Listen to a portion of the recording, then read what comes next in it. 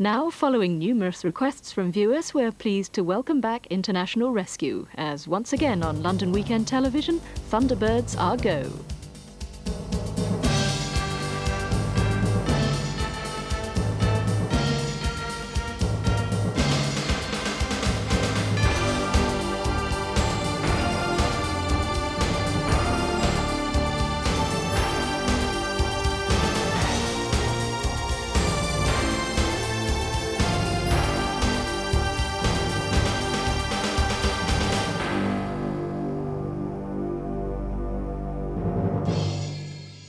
Hello again, dear listener. Welcome along to Fanderson Podcast number 4. I'm Ros Connors, your host for the next hour. And what's coming up in this edition? Little Big Screen. We're going to take a look back at the home movie market and see what Gerry Anderson productions were available for you to buy and watch at home, and in full colour too, before the days of home video and even for some people, colour TV.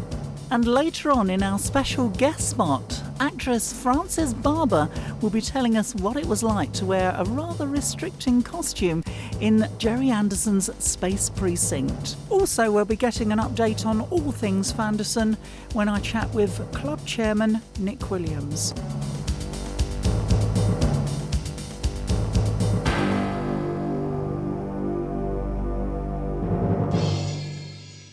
Now, if you were a London television viewer back in 1981, you may well have recognised the unmistakable voice of London Weekend Television continuity announcer Verity Martindale, who welcomed back Thunderbirds, which began rebroadcasting again on the 4th of April of that year. But what did we do before then? Because a big dearth of Gerry Anderson productions, certainly in the London area. There was only a couple of films shown. In 1980, Thunderbirds A Go, and also Doppelganger. Apart from those, we didn't have very much to watch. So what did we do if we were a Gerry Anderson fan being starved of our favourite films and television shows? Well, one person who can answer that is Fab Magazine co-editor Ian Fryer. We've got a fascinating topic to talk about today, Ian, and that is super and standard 8mm films. And I suppose, for the benefit of our listener today who's not come across these before, exactly what are they? Hello, Ian. Hello, Ros. Hello, listeners. 8mm film was the original home entertainment. If you wanted to see your favourite TV series or clips of your favourite film at home, you had to have a projector that showed 8mm film, which was 16mm film, professional grade, literally slit down the middle. Right. So there would only be sprocket holes down one side. And that's the original, what they now call Standard 8, which was then supplanted in the 60s by Super 8. That's what that was. And you would buy this at, various places. I mean, even Dixon's had their own label, Pyramid Films, which some of the Anderson stuff wound up released on. And you would set up a screen, or if you didn't have one of that, a bed sheet or something like that, and you would crank up your projector. And if the projector broke down and the film stuck, your film would melt during the screening, which had never had happen, thankfully. And the way that they would distribute these was really interesting, because you would get different lengths. You would get, and I'm holding this up, which is not much good for an audio format. Well, I can see it though, Ian, so you hold it up for me. A little box like this, and it's like a box Pyramid of sweets or something like Children, that's got written on it. It doesn't say any more than that though, does it, Ian? It doesn't. There's a little bit on the end, and it says Dramatic Landing, and it's a series from Fireball XL5 is this one. Because the Pyramid ones came in a standard box with just a little bit printed on the end to tell you what you were actually buying. Whereas if you bought one that was from the original distributors, Walton Films, it will come in something more like this, especially branded. And there's Fireball actually on the package there. Yeah, but the size of this thing is like a packet of cough sweets or something like that. And this size is what we call 50. This is a 50-foot reel of film. It's a tiny reel of film, which would last maybe 2.5 minutes. Right. And so it would either be, in some instances, they would try to condense an entire half-hour episode into down 5 to minutes. 2.5 minutes, into 2.5 minutes. Gosh. Yeah. Or they would just show like a highlight scene, like the fireball one is just a scene of fireball trying to land and failing. Basically. Some of the Anderson series title sequences are 2.5 minutes. That's it then, isn't it? It's all over.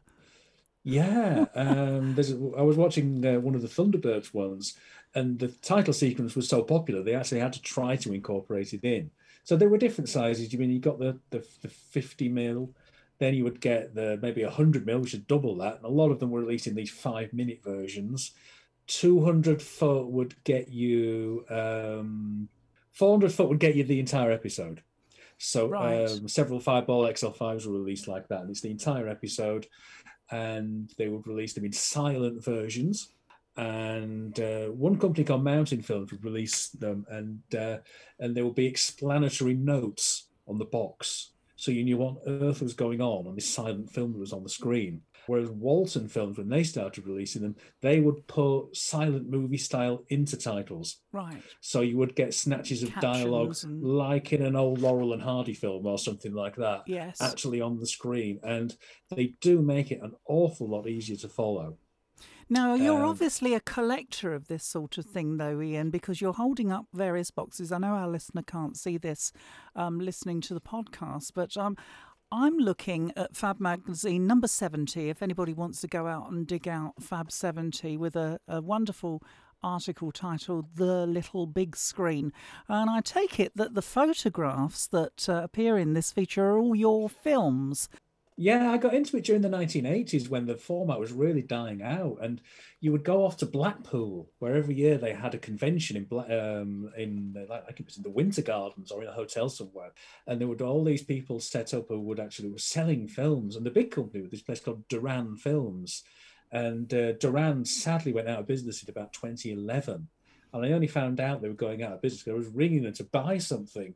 And they were still releasing things at this point in the 80s. And I've got one here, and there's a picture of it in the Fab, which is a bit strange because they had the picture of the actual box, and I had the thing in front of me as well. And they were releasing these things. This is cinema adverts. This is a reel of Pearl and Dean cinema advertising. And it includes some of the like Fab Zoom ice cream adverts with the Anderson characters on, which was fantastic. It was the only way you could get to see them at the time, because nowadays you just pop them on YouTube. Yes, and there they are. But you're saying in the 80s, a lot of us were moving on to video then, and I remember getting my first video in the very end of the 70s, and the beginning of the 80s was a new dawn. And I've got to admit, I wouldn't have thought to even want to purchase Super or Standard 8mm film. But of course, the fan scene was just picking up then, and I did visit other people's homes, and I do believe that you're talking about a gathering that we had once a long time ago, and although I say I've been to so many of these gatherings now in different people's homes that it all becomes a bit of a blur, but I do remember seeing 8mm films projected on a wall of some of our, not just Jerry Anderson, but also ITC favourites. So it does seem to have been a big thing at one time. But back in the 70s, if that was the boom time, surely you would have had to have been, pretty well off to be able to afford to buy these things and the projection equipment as well. Yeah, because I was buying them in the 80s when people were flogging them off. So I was getting these things quite cheaply and coming home with huge, staggering onto huge boxes of these things that I was getting quite cheaply. But like I would buy, and I've got something here, like a 3-reel set, which had the entire episode of UFO Exposed. Right. And I'd never seen an episode of UFO at this point. So I was thrilled to be able to see this stuff, because they disappeared from TV for a period. And even if they only disappeared for 5 years, it was a vital 5 years where I was suddenly aware of these things and couldn't see them. Like a lifetime, though, isn't it, to a young person? Yeah, that's like absolutely. A lifetime of not seeing your favourite shows. So what did you do then, Ian? You got yourself a projector, you project them on the wall, and you just immerse yourself into this. Well, it would have been the equivalent, surely, of one of these big televisions now. You'd have a huge, great picture on your wall of things like Thunderbirds and UFO and Fireball XL5. Yeah, and sometimes they will be rather severely cut down. I mean, some of the things I've got here, and I've got this is a German print I've got here of UFO, and this is from this is identified, which in Oh, yes, German yeah. is called UFO Alarmstufe 1, Alarm Stage 1, and it's the entire episode cut down to about 20 minutes, and these all originated in Italy.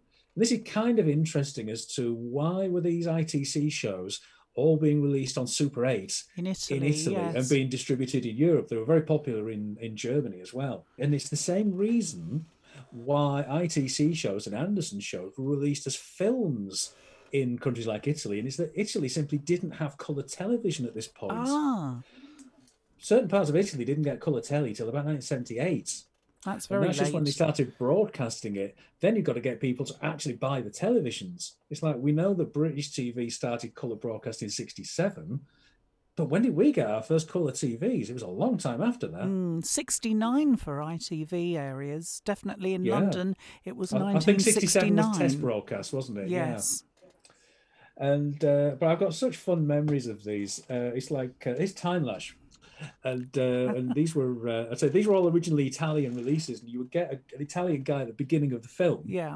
They saying got the British title. dialogue on, though, haven't they? Are they dubbed Yeah, in this is Italian or? no, this is English sound. Yeah, this is English sound, and this is approximately 20 minutes. You've got time lapse cut down to 20 minutes. It's completely impossible to follow what's going on. Really? But you've got this Italian guy at the beginning, which I love, and he says, "Time lash, lash, lash." They put an echo on, lash, and then we've got the cat with 10 lives. Now, that one I And have seen. I do have a copy of that one, which I managed to pick up quite considerably later on. So I did get to see these things. And I think I've seen the identified print that you're talking about that's about yeah, 15, 20 minutes long. And it's just like it seems a very rushed version of identified. But of course, like you're saying, Ian, if you haven't seen this series on television for 10 or more years, you're not going to complain here, are you? Especially if it's in full colour, projected. no, There's it's such an immense size on the wall or on a big screen. yeah. Well, it's like you travel to one end of the country to the other to see my print of Strange Report. Really? Yeah, that was the big draw, I think, at the time because we'd none of us seen Strange Report, and I got. I remember it. I remember it from the yeah. television. Yes. You see, I'd never seen it. It was just a line in Halliwell's TV Companion or something to me, and so the chance to actually see these was absolutely thrilling.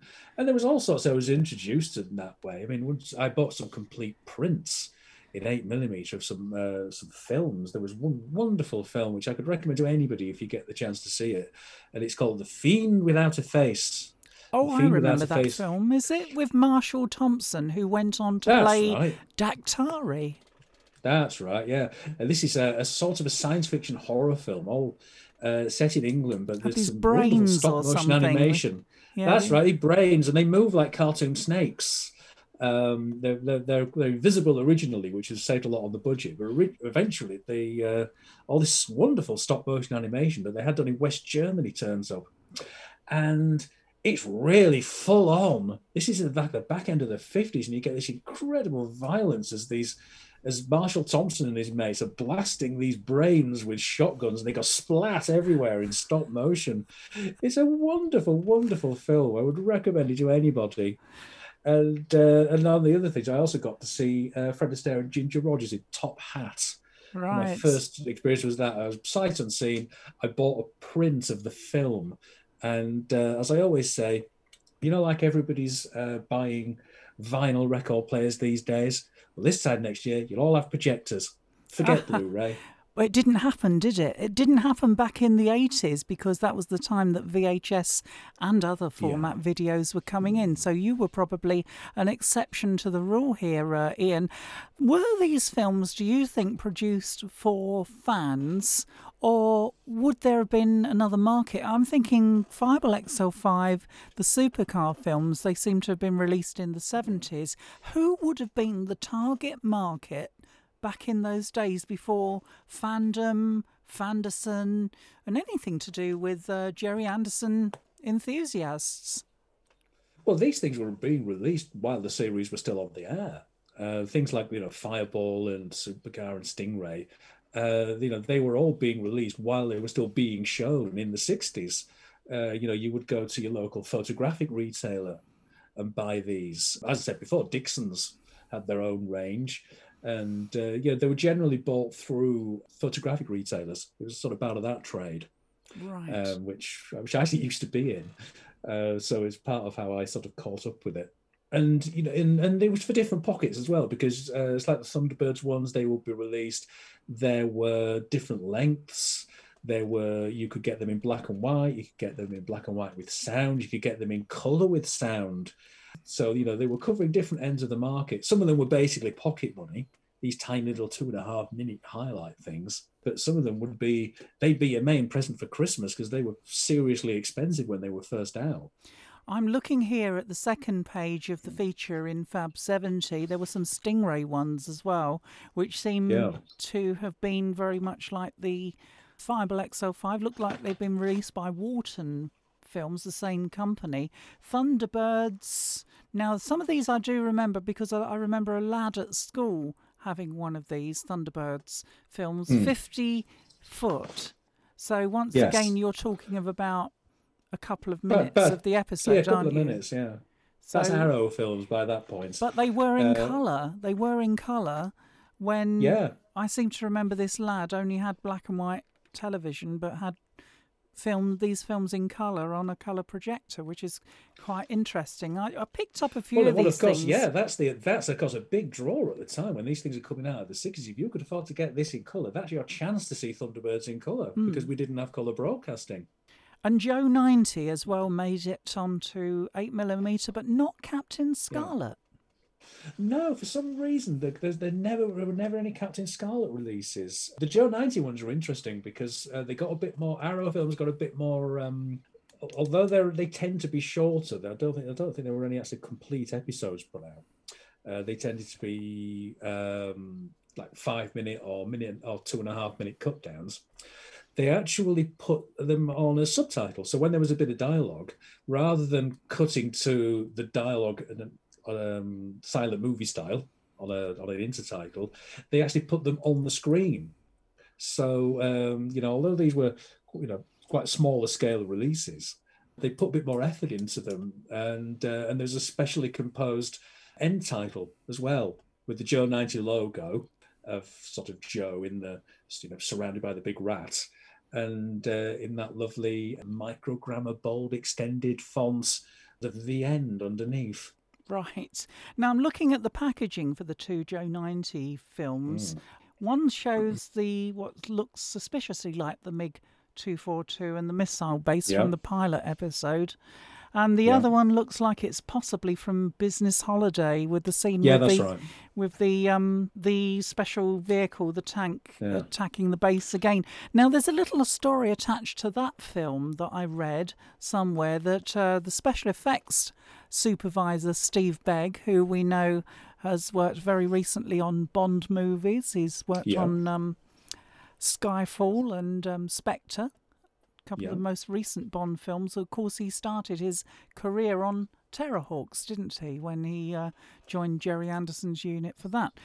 I seem to remember reading an article where Steve Begg, and if he's listening to this today, he may want to come back and elaborate more on it, but he was partially inspired to work in special effects from watching this 8mm movie of Joe 90, seeing all this destruction on the screen.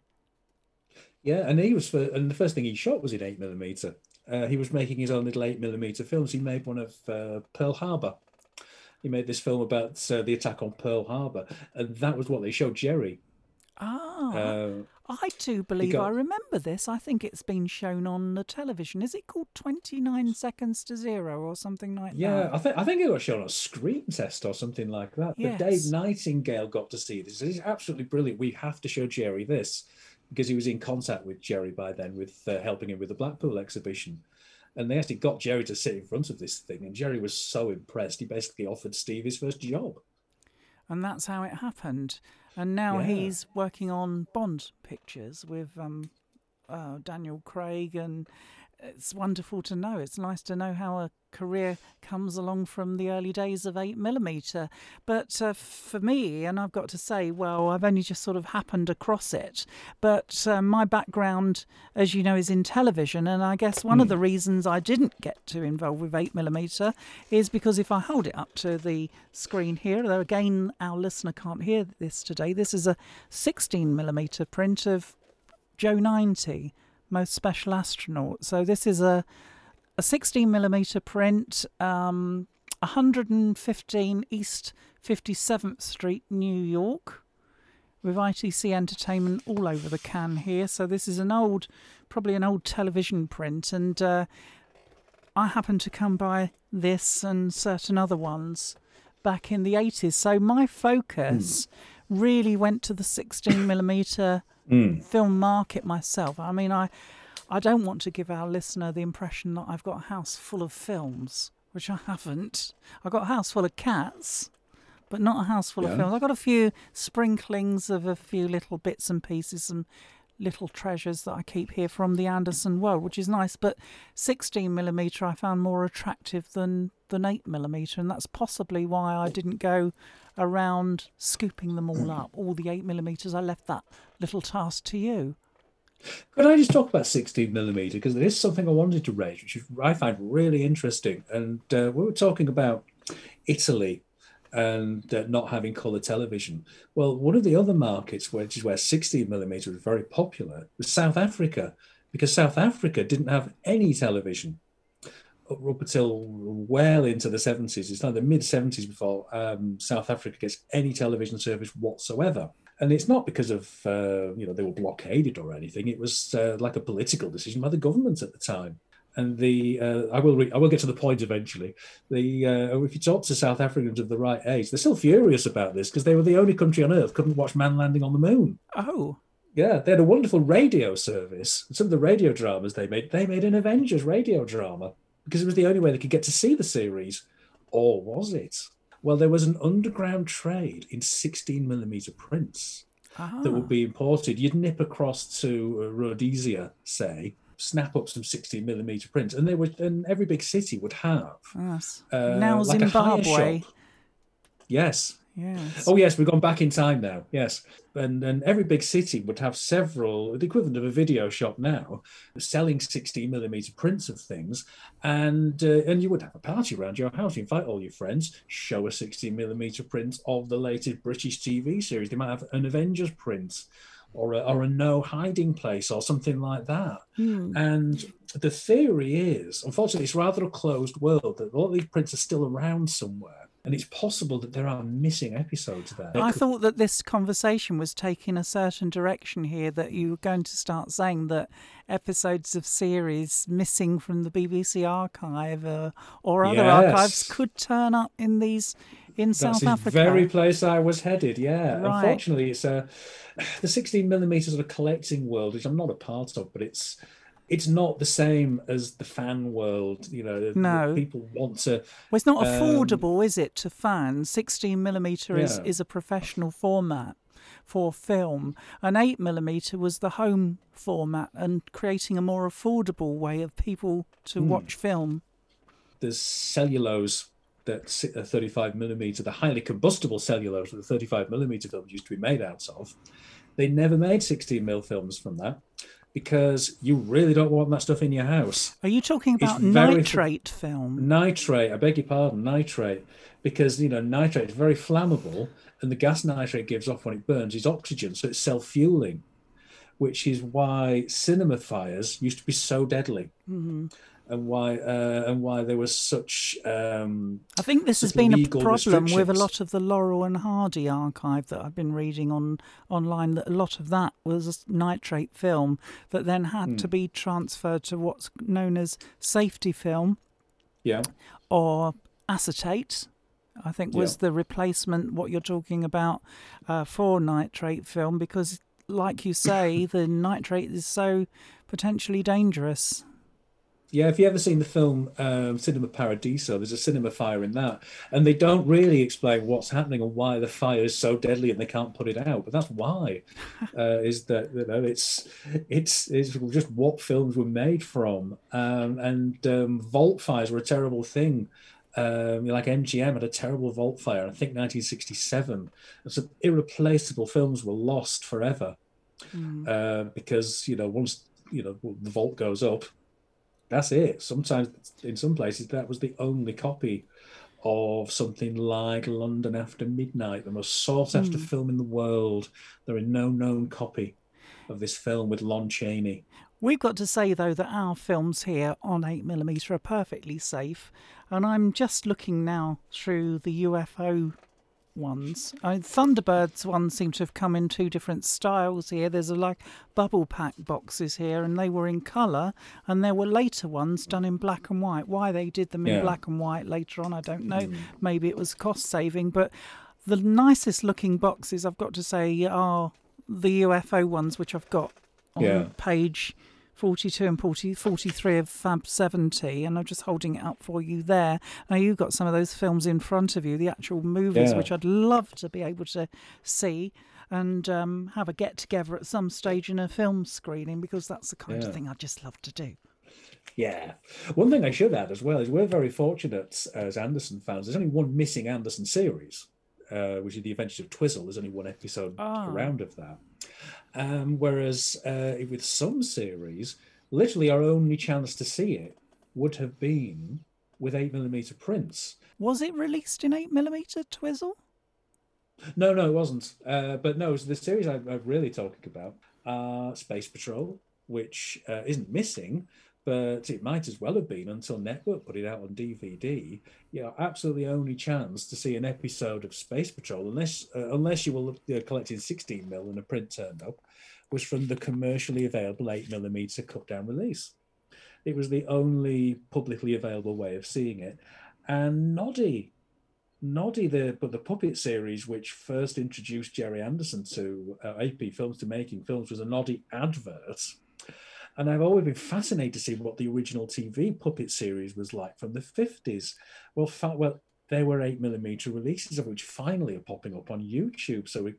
I think a TV print has also turned up. So now, if you do a bit of searching for Noddy 1955, I think would do the trick. You can actually see what part of what the competition was like when Anderson was making his first steps into puppetry with Roberta Lee. And one thing it points up is how much better the Anderson shows were. I mean, I've compared them. That comes as no surprise to me, Ian, because that's why I've enjoyed Jerry and Sylvia Anderson's work all the way from Dot to today, is because it wasn't like anything else that was on the television at the time. It was just something special. And this is what I think is wrong with today's television programmes, is that they try to imitate everything else that's around them. The result being everything looks the same, tastes the same. Back in the day, Jerry and Sylvia Anderson were innovators. They and their team were innovators. They were trailblazing. They were setting the standards. Yeah, and they were filmmakers, which sounds a bit obvious, but when you watch Watch with Mother, because all that's available, I've still got the VHSs of Watch with Mother, but you watch the puppetry in the Watch with Mother, and it's radio with pictures.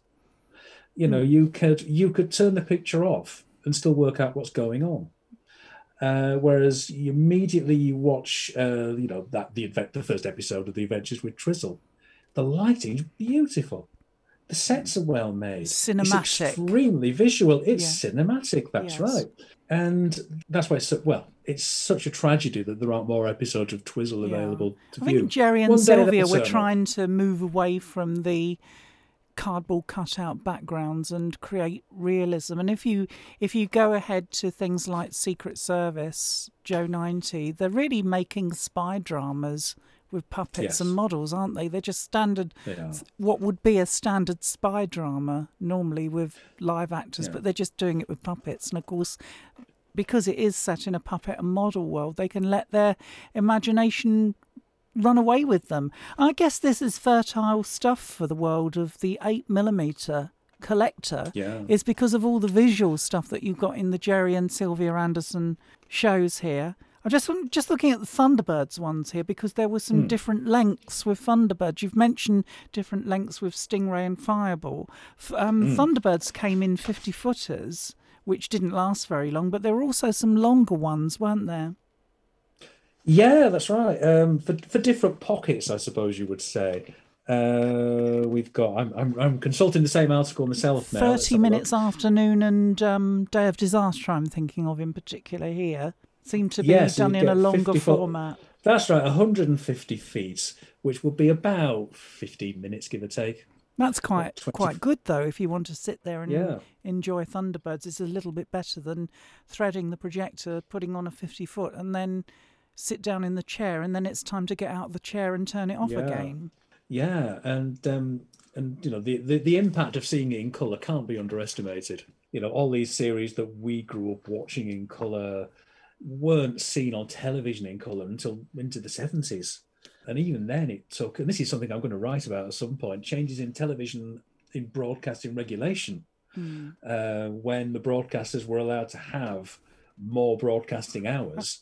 Suddenly there were more slots available for where the Anderson series were perfect, and so they got a second life on, you know, Saturday mornings and things like that, where previously, you know, in the 60s, broadcasting might not start until it used to start around midday, 1 o'clock. Yes, that's right. Yeah, so the introduction of Saturday morning broadcasting, because of changes in regulation, actually gave the Anderson series a second life. That happened around 71, 72 era, if I remember correctly, because we used to see in London, I know we used to see Stingray and Captain Scarlet at about 12:15, I think it was, on a Saturday lunchtime, and then it was news and World of Sport.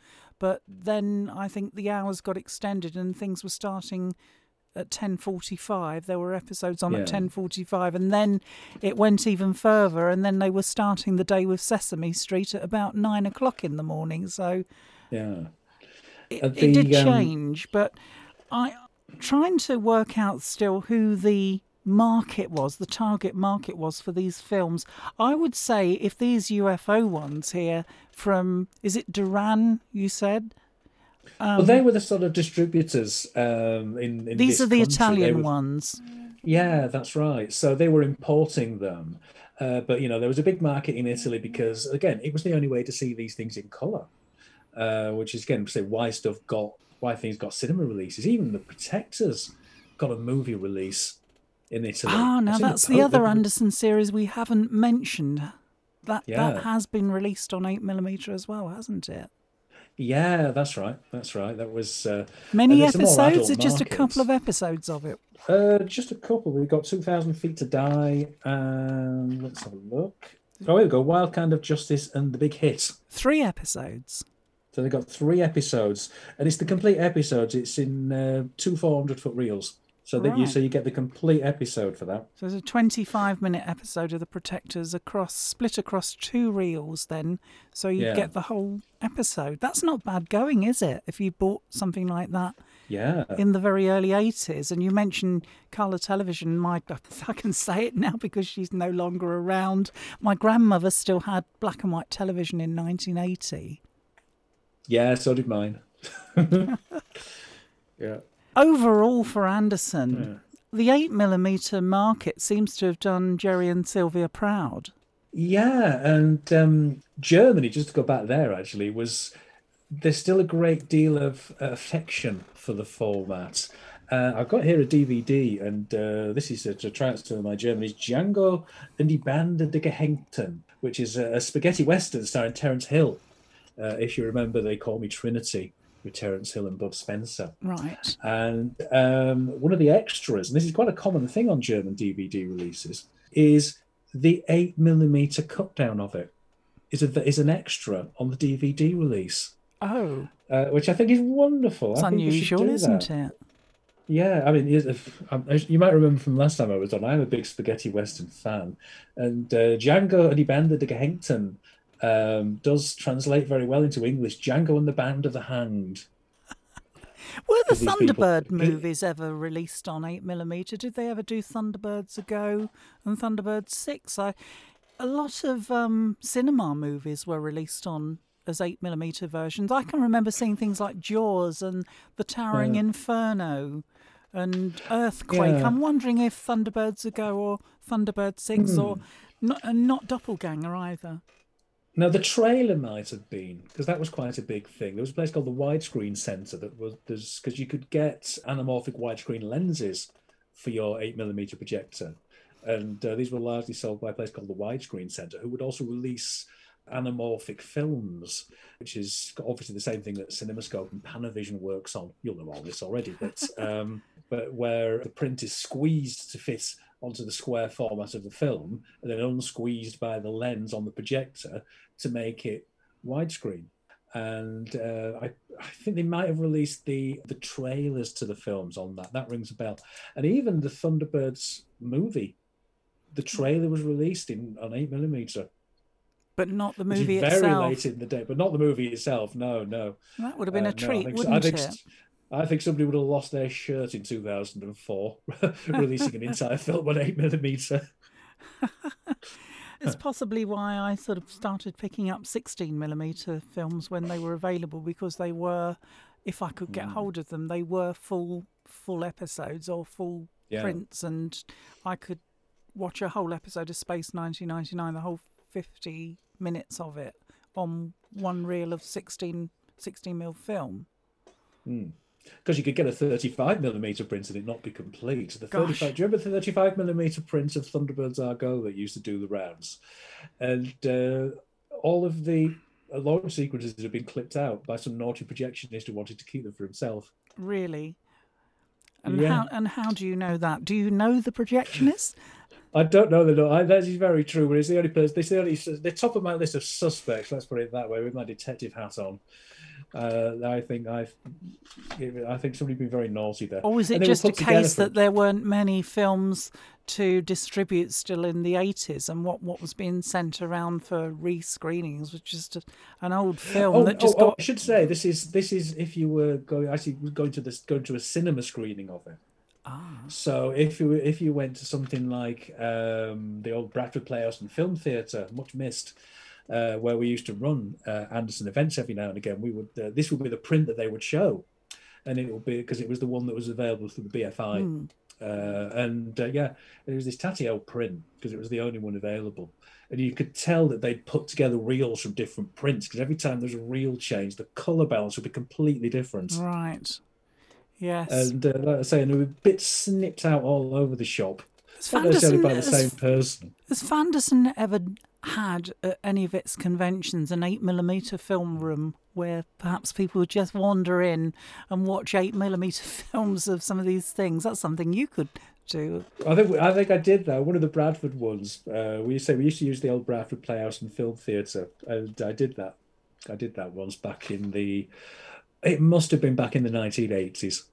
We had an extra screening room downstairs where I brought my 8mm projector and linked it up to a speaker, and we showed. And then of course the bulb bust, but it was a bit of a bumpy ride.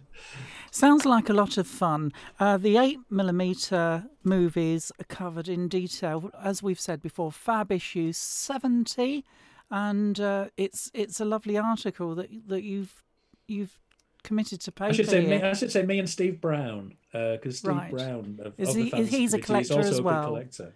Yeah, that's right. So between us, we managed to put that one together. We're talking about visual media in this podcast. The other visual media, Ian, we haven't discussed, and I brought in to this podcast to hold up to you today, is my very old Viewmaster.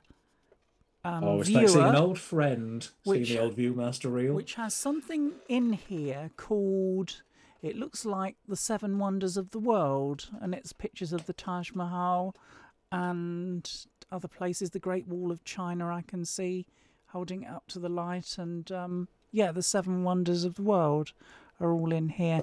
But we've got to say that Jerry and Sylvia Anderson's shows had an impact on this market as well, and were exploited quite well. And although this is static visual media, photos, still photos as opposed to film, we've just been talking about, it is quite exciting for the fact that you're actually looking at your favourite programmes in 3D. Yeah.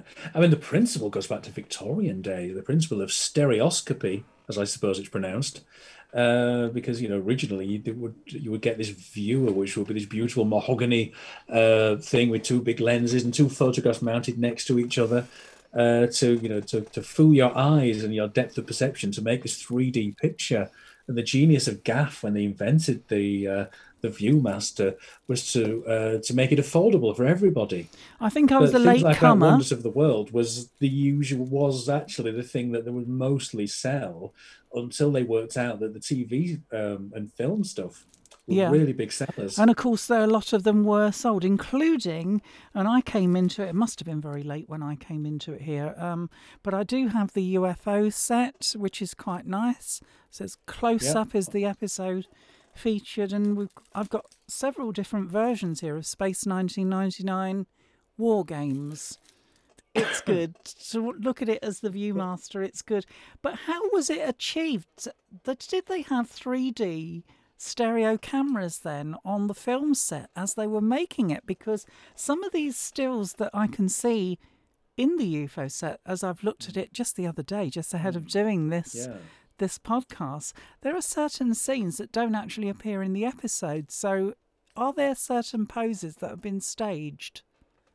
I think what they were probably doing, it's like when you see any publicity still from a film, it's not a blown up frame from the film. They have an on-set stills photographer taking stills for if it's a cinematic film, the front of house set, or if it's something to go into TV Times or something like that. And I think Gaff must have just had a way of adapting those pictures just by changing changing something about one of the pictures compared to the other to make it work in their format. It's very effective, I've got to say. They're very impressive. Now, Gaff is a German company?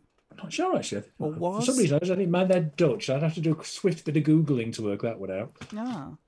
But is what I have here all that was done? I've got UFO and Space 1999. Were there other shows? I think something tells me in the back of my mind that there was Thunderbirds. There were definitely Thunderbirds, yeah. Gosh, I remember there was Star Trek to move off of that. Terrorhawks. Of course, Terrorhawks, yes, because I've got that set as well, yes. Yes, so a few Anderson series covered on Gaff ViewMaster.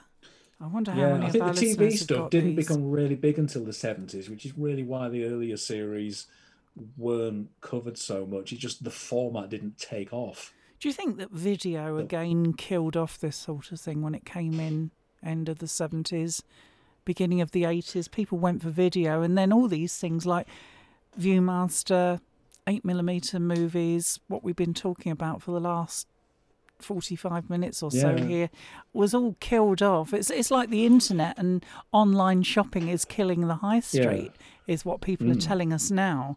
That video and has killed off a lot of the old style photographic media. At the point at which you could have, little Johnny Straker or whoever could have a television with a video recorder in his bedroom, I think maybe the ViewMaster reel is probably reaching the end of its life at that point, when you can actually just watch the thing rather than have a reminder of it. Because other things that will be killed off around the same time would be the novelisation. So just to wrap this then, Ian, because time's moving swiftly on now, if you've got a favourite film that you like to watch, and I'm going to ask you, do you ever still get these films out and a projector out? Do you have projection equipment that works still? Do you still play them? And which is your favourite?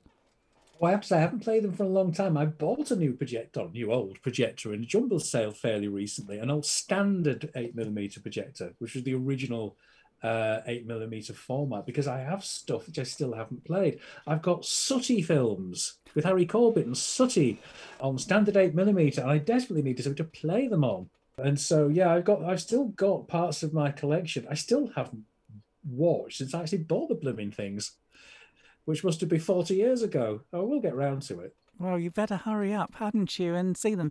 I can see, and I'll tell you what I like about these podcasts. The first one we did, first time we spoke, we talked about Doppelganger.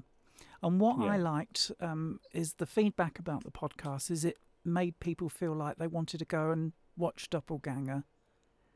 And I'm hoping that after listening to this podcast that we've put together today, that people who've got the old films sitting there in a dusty cupboard somewhere, well, having listened to us natter on, witter on about this thing on the podcast today, will go and dust down the projector, dust down the films, play them, just have an afternoon or an evening 8mm day or something like that, and feed us back some information via Fanderson Facebook and share your experience with us so that we can. I agree. Because it's what's most wonderful about the Jerry and Sylvia Anderson shows is this shared experience of it. And there is a certain romance of handling film. You're handling the same medium that it was originally made on, and that say if it's that the Thunderbirds films were shown on, it's a smaller version of it, but it's the same medium, and there's a certain sort of continuity involved in that you feel much more part of the process. It's an organic thing, Ian, and I'm holding up to the camera here. We'll have to do some photographs for the Fanderson Facebook page, but here is how many thousand feet is this? This is a 16mm print I've got in my hands here. It's a whole episode of Space 1999 on 16mm. It's another one of these orange ITC. It's a beautiful looking thing, I have to say, listeners. Yeah, this is the Lambda Factor from the second series of Space 1999. I've got to say that just what you're describing here, actually holding film, which is what I'm doing at the moment, it's organic, isn't it? It's something organic about film, holding it, watching it from a projected print. It's it's a very different experience to a streaming service or even running a disc. And one thing that had never occurred to me, I was watching the 8mm full print of Planet 46 from Fireball XL5 this morning, and it was because I've got a conversion of it onto DVD. I didn't have to whip the projector out. And the thing that never occurred to me is that the sound is better because you don't get PAL speed up. It's the original sound. Everybody's voice is at the correct pitch. Because, as you'll know better than me, when your PAL TV works at 25 frames a second, everything is slightly speeded up. Everyone's talking slightly too quickly and a slightly higher register.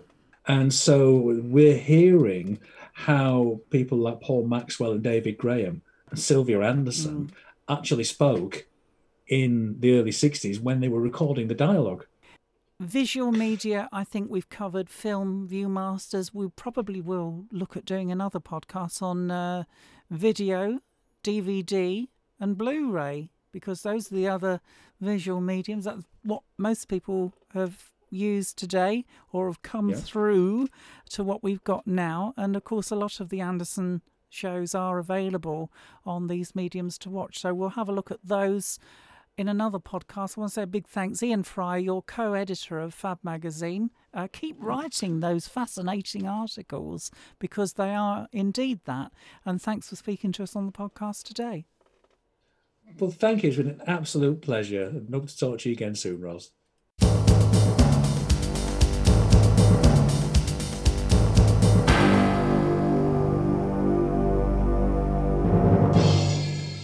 Special guest time now here on the Fanderson Podcast, and very recently I managed to catch up with the actress Frances Barber, who was about to take to the stage in a production of Oscar Wilde's An Ideal Husband at London's Vaudeville Theatre. Now, as many of us Anderson fans know, Frances made a guest appearance in Space Precinct in the episode Hate Street. I asked her what she remembered most about making that show. Frances, you and I, our paths nearly crossed back in the 90s because you were over at Pinewood Studios. You were filming something. I was there roughly around the same time, but I must have missed you. The show was called Space Precinct. Oh, my goodness, that's a long time ago. Yeah, do you remember that? I do remember it. That was my first foray into science fiction. I hadn't a clue what was going on, and when I watched it, I didn't know what was happening. No. But it was fun to make. All I remember was a lot of gunfire, where they were doing filming with gunfire, and the gunshots were so loud, and you had to put your fingers in your ears. Indeed, yes. I just remember wearing a very uncomfortable costume, but that's been the history of my life. So oh, gosh. Nothing new there.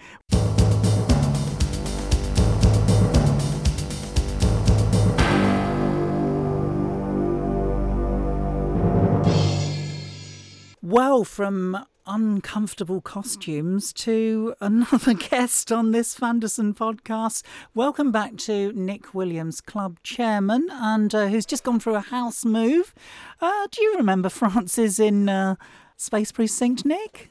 I remember her in it. I'm kind of intrigued now because her mentioning the costume, I'm thinking I should dig out my DVD and have another look, because from what I can remember, she was mainly in like a big cloak thing, which kind of would have hidden a multitude of sins. So I can't imagine what was uncomfortable, but I'm going to have to go back and have another look at that. Well, as we've said earlier in this podcast with Ian, we hope that people will listen to what we're talking about, then go away and watch their films or watch their DVDs and Blu-rays. And I get the feeling, because a lot of the Space Precinct costumes are a bit sort of like post-apocalyptic look, weren't they? And I get the feeling that it was probably plastic or rubber or some such restrictive thing, something a little bit kinky, that Frances was probably wearing in that episode. I do believe she had some love scenes as well with Ted Shackelford as well, who played Brogan. Yes, I think you're right. Yeah. Yeah, definitely in for another watch then. Space Precinct, I think that's going to go on a little bit later on today. Which was very clever of you, Ros, because it needs quite a lot to encourage me to watch an episode of Space Precinct nowadays. So well done. Okay, well, let's have an update on the club then, because that's what we're here to do. You've had a house move. It's probably disrupted things for a little bit, but you're settling down now. We've just seen a wonderful release of, wait for it, a second UFO annual. It's taken about 50 years, but we've now got a second UFO annual. Yeah, the UFO annual, we're just chuffed to bits about.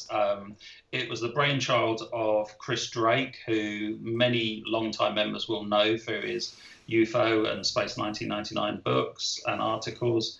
And he came to us with the idea saying, UFO really wasn't well served in the 70s with annuals like every other series.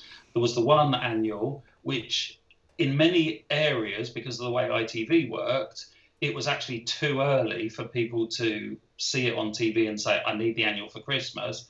And then the following year, the same annual was rehashed, republished. So in a lot of areas, people felt, I've had this before. So it didn't really go down particularly well. And so he said, look, let's do the second annual.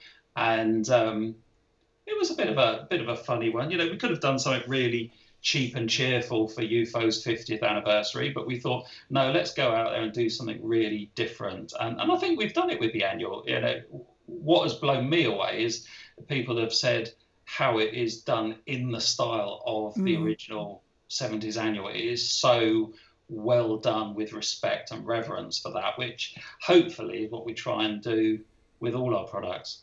It's interesting you saying that with UFO, because a lot of people on the Fanderson Facebook page at the moment are talking about UFO's 50th anniversary of being broadcast. Of course, you're right, aren't you? We where we live, we didn't get to see it till September 1971, so there were a lot of talk about UFO, but we didn't actually see it until September of the following year.